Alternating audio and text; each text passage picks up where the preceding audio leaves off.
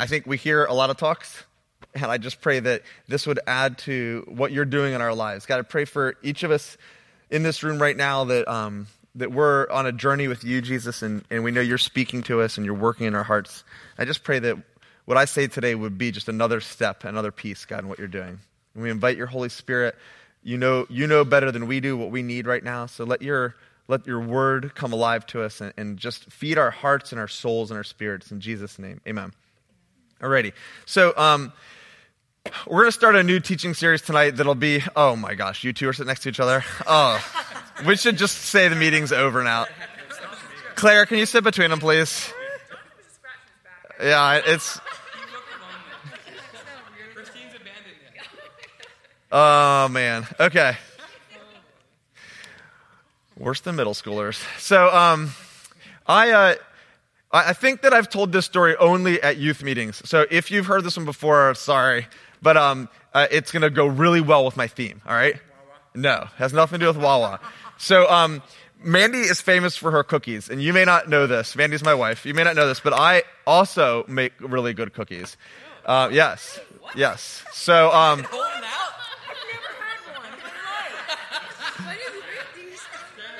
Years ago, you were very small. Years ago? Yeah. So, this was years ago, but I decided to try to bless Mandy by making some cookies. She was like working hard and she was out somewhere and I was like, I know what I can do. I had the kids help me. I was like, they were little. I was like, we're going to make some chocolate chip cookies just like Mandy does, right? So I made a batch of chocolate chip cookies just like Mandy did and they looked pretty good. And so I was all excited for her to come home, but I had to taste one. So I tasted one and I was like, my first thought was, this tastes a lot like Christmas. Like that's all that I could think of. It tastes like Christmas smells, right? Have you ever tasted something that tastes like a smell? Like when you drink whole milk and it tastes like cow's smell. That's why I can't drink whole milk. And so I was like, my man came out, I was like, I don't know what I did. Taste one of these cookies. They taste like Christmas. And she was like, yeah, that's weird. And I said, well, I followed the directions exactly like the same directions you have, the same ingredients.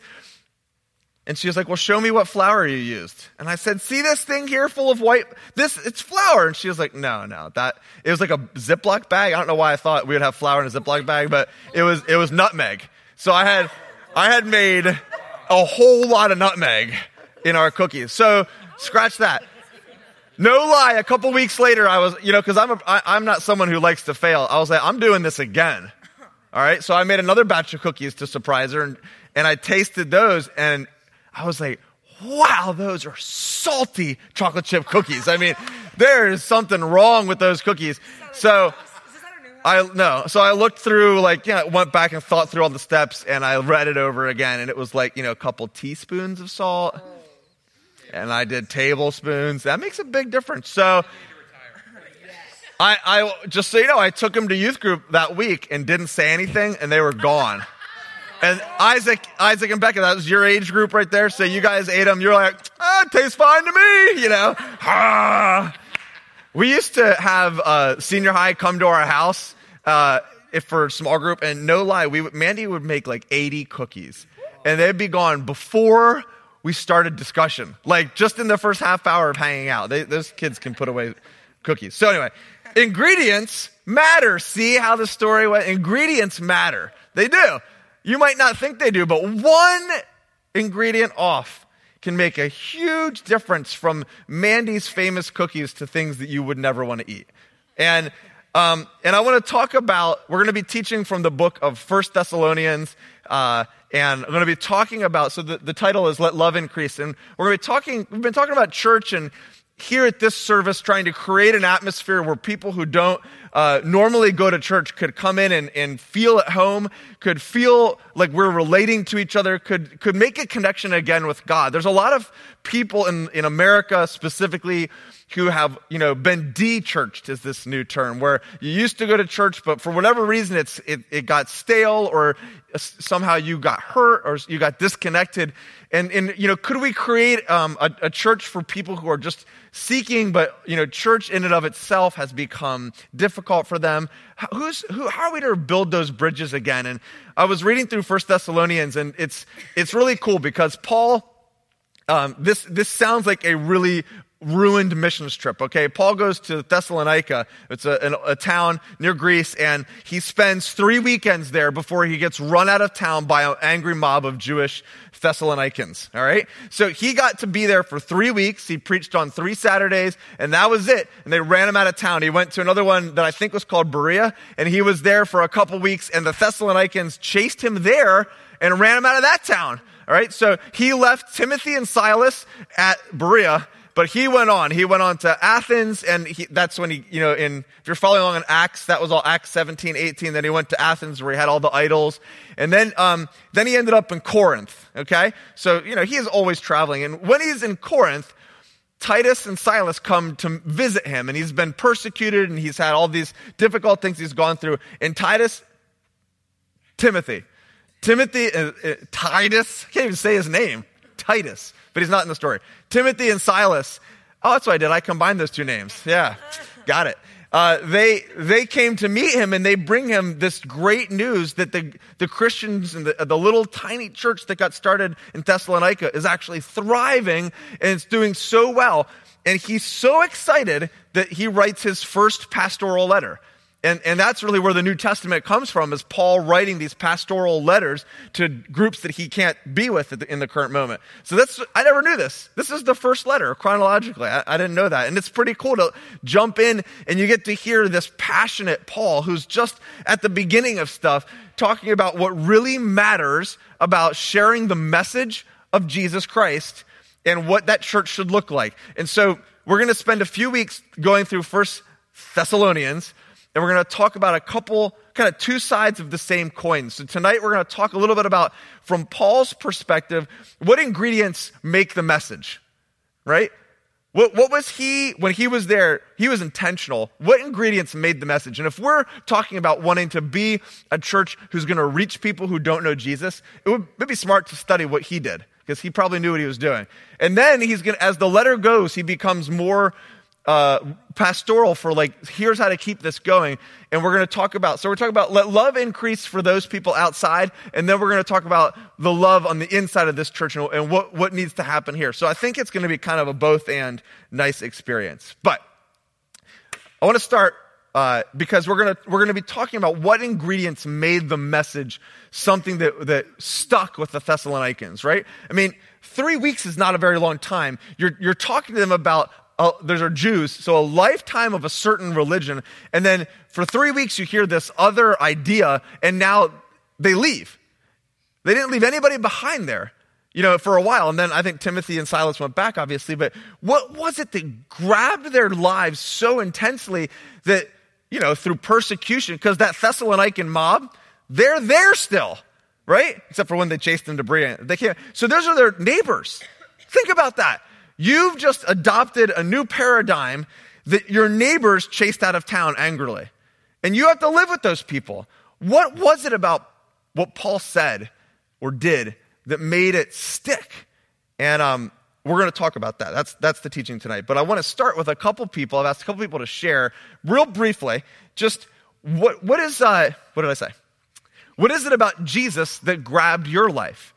So not everyone in this room is necessarily a follower of Jesus, but some people are, or most of us are. And if you are a follower of Jesus, there's something about him that's really grabbed your life, really changed your life. And so we're going to have a few of you share, and who wants to go first? Jacob? Jacob's going to share. Yeah, come on up. We want to see you and hear you. This is for you. You do whatever you want to do. I have nowhere to go. Can you scoot over a little bit? Can you hear me? Let's see. Well, I grew up going to church, but I think there was something, not that it was church necessarily, because that was really boring as a kid, I think, but there was something that resonated with me about that there's something more. And there would be sometimes in worship or certain songs or even from when I was really young that would just resonate with me, that there was something more in life. And and so I think Jesus kind of grabbed a hold of me. And nothing else, or there just hasn't been anything else that's proved itself better. So that's why I'm where I am today, or that's why I'm here, I guess. So is that all you wanted? Is that enough? I have no idea what to expect. That was great. I love it. Okay. Who's next? Oh, yeah. Oh, yeah. Okay, so something that Jesus did to grab a hold of my life was really leading me with guidance and making me feel more comforted. As I grew up in a traditional Episcopalian church, so it was really boring for me to go sit in the pews and listen to sermons that I really didn't understand at all.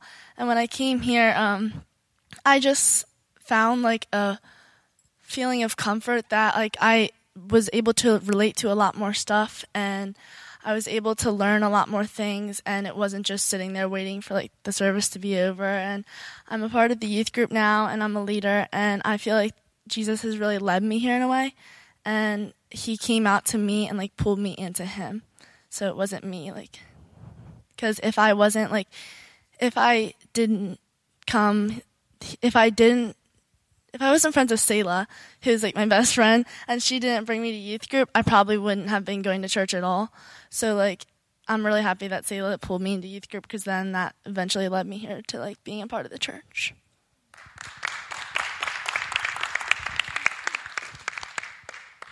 And we're really, really happy too, Mila. Yeah. I haven't really had time to think about this, but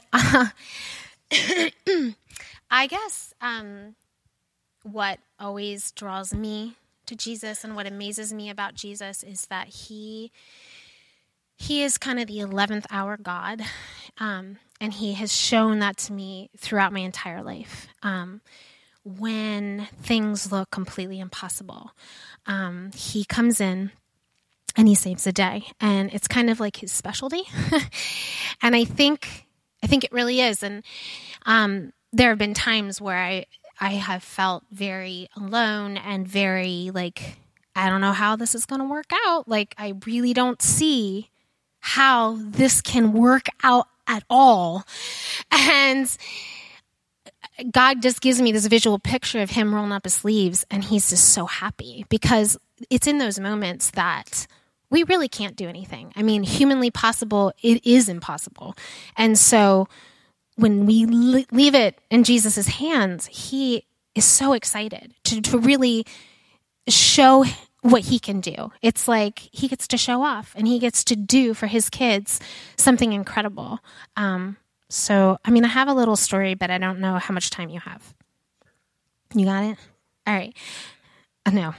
I was just thinking about this, literally, Christian asked me, I got the text as I was walking in, but I was just thinking during worship about this one time where life was really horrible. And my marriage was, almost gone, and Jonathan just found out he had a brain tumor, and my kids were extremely sick, and I didn't feel, I had no friends anymore.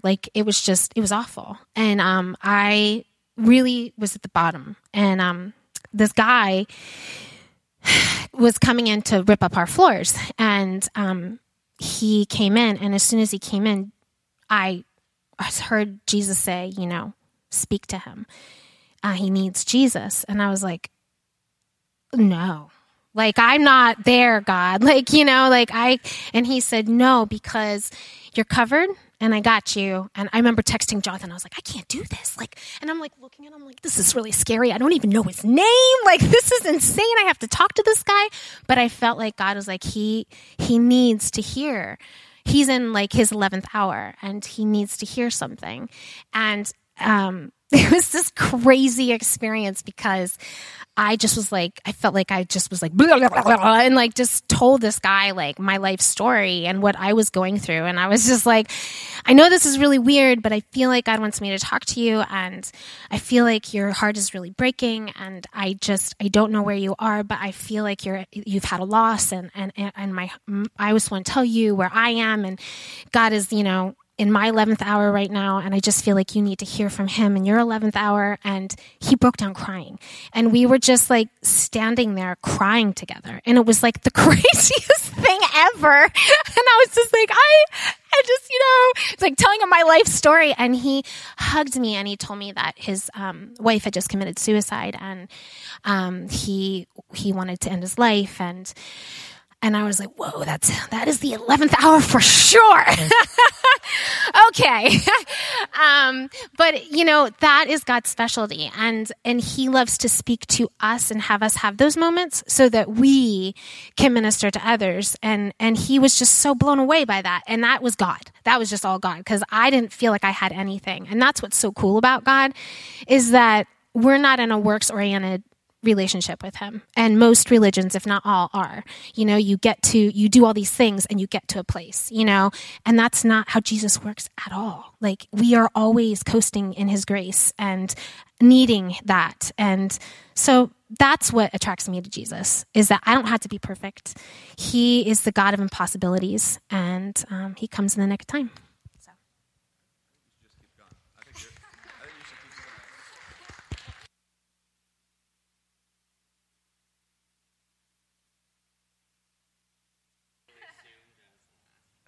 I saw you walking up and you were like, duck down. Hello. So I'm someone that's very analytical and like to think about things logically. Don't trust your emotions, and don't trust your perceptions, because they could be wrong, which are good thoughts, truly. Don't. But after a while, if you live life totally like that, and it's sort of, you go crazy, I think. If you don't trust anything that's, you overanalyze everything about life and the answers to everything. And it's usually when I go into tangents like that is when I'm actually desperate, and God can just provide me with some real experience, like a real experience of his presence, or someone showing me love, or me getting to show someone else his love. And it's just sort of like a slap in the face to, I don't know, and it actually makes me feel alive in a way that analyzing and thinking about things doesn't always. So that's what really grabs me.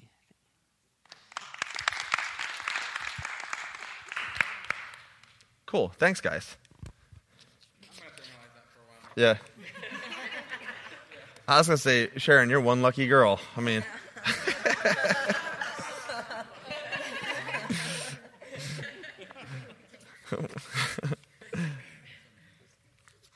I saw them on a date, actually. Last night? Yeah. I caught them on a date, Panera. And he was just sitting there, like, analyzing her. Like, yeah, he is like, all right, so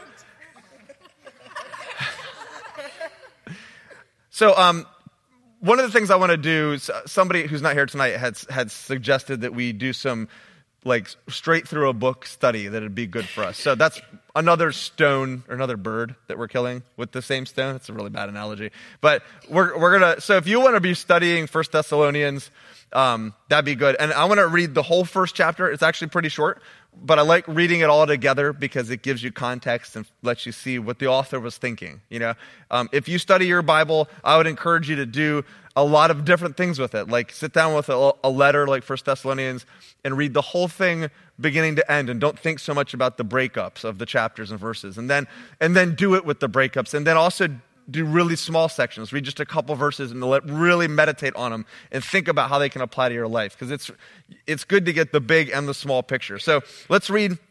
It'll be all behind me, but you can also look it up on your phone if you want to. So this is Paul writing, Paul, Silas, and Timothy to the church of the Thessalonians, in God the Father and our Lord Jesus Christ, grace and peace to you. It's just basically his way of saying hi, right? That was just the salutation. So we always thank God for you. And I really geek out over the letters. They're my favorite part of the Bible. And so I'm going to pull out just little things I see that I think are cool, and hopefully you'll agree. We always thank God for you and continually mention you in our prayers. We remember before our God and Father your work produced by faith, your labor prompted by love, and your endurance inspired by hope in our Lord Jesus Christ. For we know, brothers and sisters loved by God, that he has chosen you, because our gospel came to you not simply with words, but also with power, with the Holy Spirit and deep conviction. And you know how we lived among you for your sake. You became imitators of us and of the Lord, for you welcomed the message in the midst of severe suffering with the joy given by the Holy Spirit. And so you became a model to all the believers in Macedonia and Achaia. The Lord's message rang out from you not only in Macedonia and Achaia. Your faith in God has become known everywhere. Therefore, we do not need to say anything about it, for they themselves report what kind of reception you gave us. They tell how you turned to God from idols to serve the living and true God and to wait for his Son from heaven, whom he raised from the dead, Jesus, who rescues us from coming wrath. All right, so as we talk about this, I think we can apply this as a church and also hopefully apply it as individuals. What if we took some ingredients out of this, okay? What if we took some ingredients of the message? So first off, he had prayer and gratitude. That's the first thing he says. And actually, if you read through the beginnings of all of Paul's letters, almost every time he talks about how much he prays for him and how grateful he is for him. And just as a leader, that's a real great role model for me personally. I hear a lot of, sometimes I hear leaders complaining, and I just think this is such an incredible example. And I think it's true about the church, because I think that as a church, we can often complain about the very people God has called us to. We can complain about how horrible the world is, how backwards the world is, how this and this and this and this. And yet we are the ones called on mission. I mean, how weird would that be if we really thought about it that way? And he's saying, I'm so grateful for you guys. And he's full of prayer and intercession. And as I started to think about this, for me, I started to realize that I do a really good job praying for the people who are close to me. I pray for my family. I pray for my friends. I pray for my church. I pray for people having a hard time in our church. But I never pray for my neighbors. Like, almost never. There's been like occasional times where I felt convicted, and so I've prayed right then, but I've never made it a consistent theme. Like, I pray for my kids pretty much every single day. I pray for the church pretty much every single day, right? There's things and you pray about what you care about. You pray about what your priorities are. And so I don't pray for my neighbors. I don't pray for the people, in my soccer team or my kids' soccer team, or I don't have a soccer team. In my kids' soccer team, I don't pray for people that Mandy works with. And I'm not sitting there with a lot of gratitude in my heart. I'm not like, Lord, thank you so much for so-and-so who, that's just not even there. I mean, I thank God for you guys and for my kids, but what if we took some of this that's happening in here and let it spill out into our relationships in the world? What if we started to pray for our neighbors? What if we started to pray for God to work in that person's life that you see at work? You don't have to even tell them about it. You don't have to get in their face about it. But what if you started praying on a daily basis for the other people that you come in contact with? And maybe some of you are better than I am at doing that. But for me, it's just never been something that I've been good at. So I think that's where it starts. What if we as a group right here of 50 adults committed to pray for our neighbors for a year? Like, we picked 5 people that don't go to our church currently, and we didn't talk to them about Jesus. We just prayed for him. I wonder what would happen. Now I'm pretty sure they wouldn't all come running to church, right? I believe that prayer needs to be coupled with action, but I bet you things would start to happen. I've heard enough stories of prayer breaking through impossible walls that once we start praying, you never know what's going to happen. So I'm going to read you just a brief thing out of this book. This book has touched my life, and so if you ever want to read it, it's Draw the Circle. So there's this guy who wanted to introduce legislation into Washington. They had this was in 1994, it was a long time ago, but they had a telecommunications bill going through. It was a long time ago. And he wanted to introduce legislation that all of the adult channels would have to be fully scrambled, because at that time they weren't. And so he was preparing to go to all 435 offices of House Representatives and 100 senators' offices. He was going to every single office, 535, to ask someone to support his bill. So he had gone through 220 of them. And he says, this is him. I was on the second floor of the Longworth building. I went over to a window, sat on its cold marble sill, and hugged my head in defeat. And I said, stop wasting your time and go home.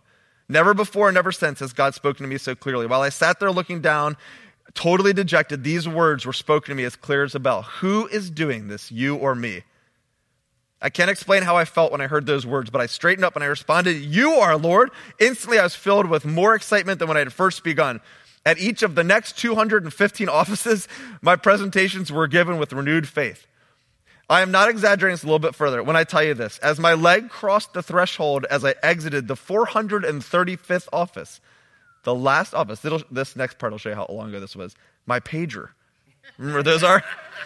My pager went off, and the chairman had just agreed to allow my amendment to be added to the bill.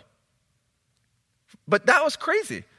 First of all, that should never have happened. And there's more to the story that I don't have time to read you, but everybody was saying, look, there's no way, it's too late. Like, if he opens this up to you, he has to open it up to everyone, and it's never going to happen. Like, in the natural, it shouldn't have happened. But prayer, and that's what God was communicating to him, like, trust me, I've got this. And talk about the 11th hour God, right? So he had to go to all 435 offices. Could have been the first dude, right? But as he walked in obedience and faith, trusting what he could not see, God came through for him. So I just wonder, he goes on to say, like, what if all those things in the Bible, like, what if when they marched around Jericho, they stopped at 6? And they're like, well, I guess it didn't work. Well, I mean, and you could do that all down the line. Well, what if he had stopped at the 434th office? I don't know. Maybe it wouldn't have worked. So sometimes you just have to keep praying and keep trusting and say, what if God is going to break through in this person's life? All right, so prayer and gratitude.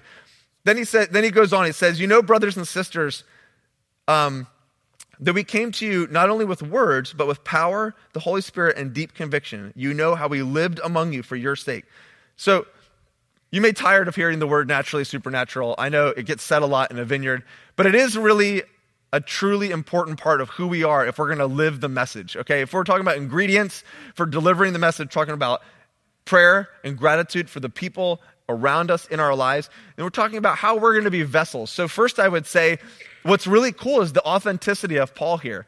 And this could take me into a whole other teaching. There's so many times where he talks about how he lived amongst the people. He wasn't this, isolated, kind of lifted above the others, like, I'm a teacher, call me teacher. He was just in the people. He would often get jobs so that they wouldn't even have to pay him. He said, I don't want to be a burden to you. I just want to give you the gospel. And he had this sense of authenticity, of just living a normal life. He wasn't so spiritual that he was not earthly good. Have you ever heard that? Like, he wasn't so super into all of the things that is, whatever, spiritual or spirituality or Christianity, that he couldn't relate to the common individual. And I think he was modeling Jesus, right? He was reflecting who Jesus was. Jesus didn't get accused of hanging out with the religious people too much. He got accused, right, or of being too fanatical. He got accused of, right, being with the drunkards and, so there's this sense, drunkards, that's a total biblical word that isn't used at all in society anymore. And the lepers. So anyway, authentic. So when I moved into my house, the people who sold me the house told me about my neighbor, and they told me this guy. Hopefully, that neither of them listens to this teaching, but it said this guy's crazy, and you need to stay out of his way. And they told me all these horror stories of this guy. So I've lived there for 2 years, and I've like talked to him in passing, but I have not pursued any sort of relationship with the guy. And literally, he built an 8-foot fence between our houses. So it's like, and I now know why. Actually. He did. He did not make me pay for it. Good one. So, just recently, Mandy accidentally made too many cookies. Wow, this is all about cookies. I didn't realize that. So we took them to our 3 immediate neighbors, and I went over with Eden to deliver these cookies to this guy.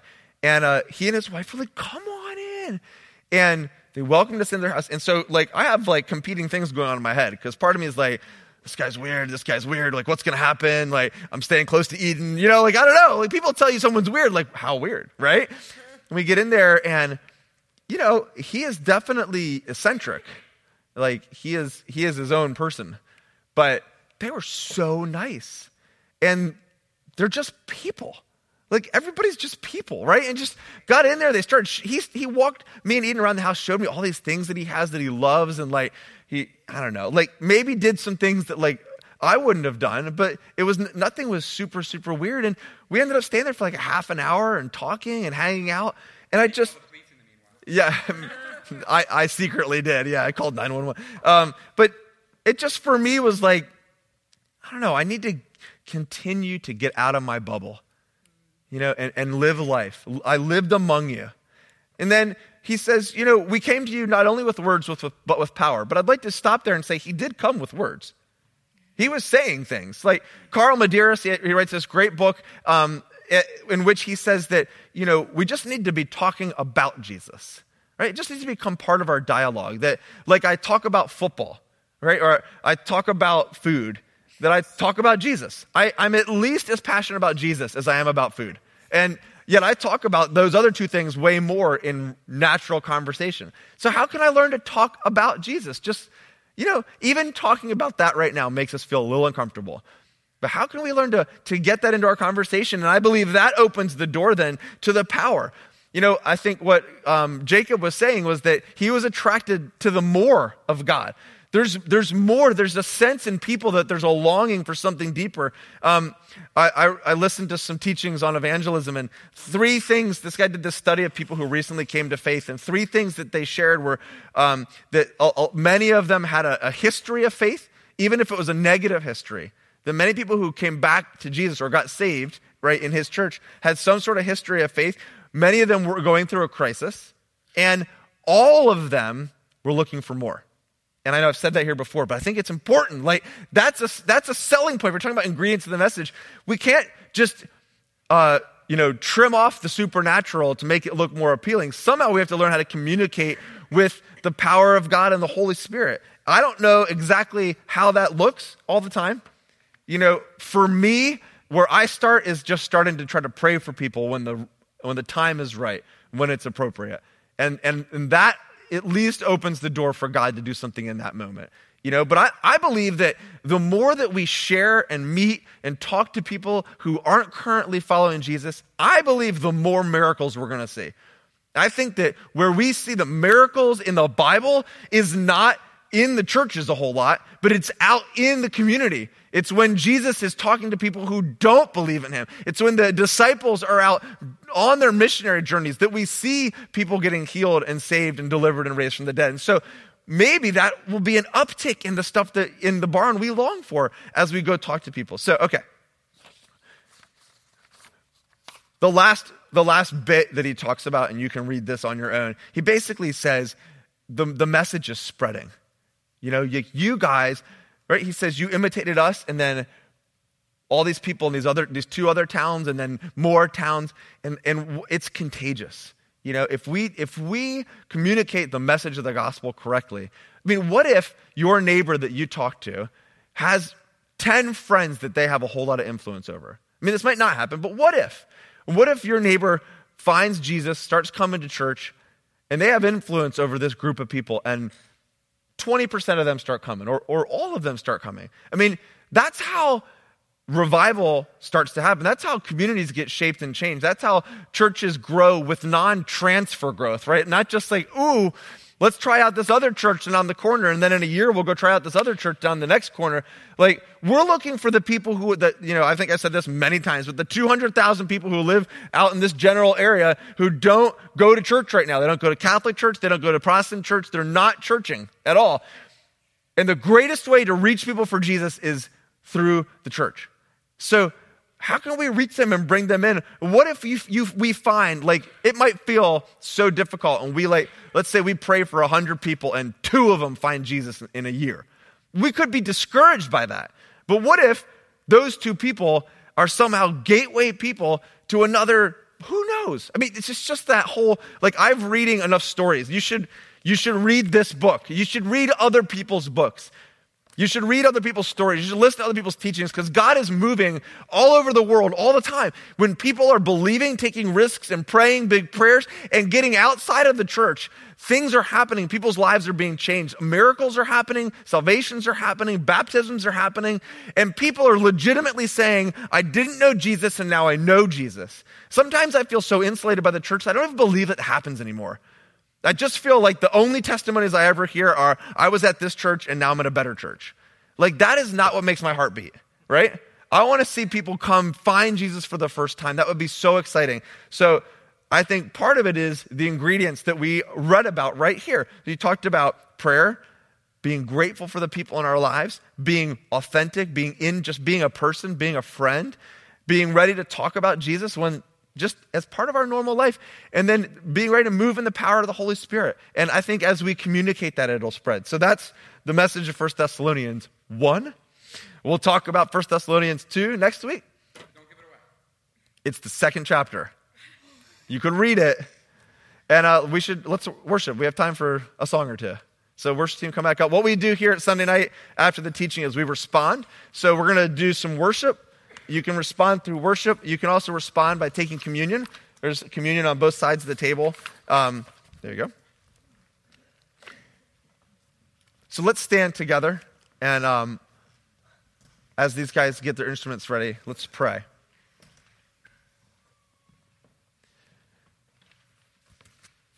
Lord, we just thank you so much for your word that is still so relevant and alive that we can read it right now in this, 2017 America. And even though it was written 2,000 years ago, halfway across the world, Jesus, it is so real and relevant for us.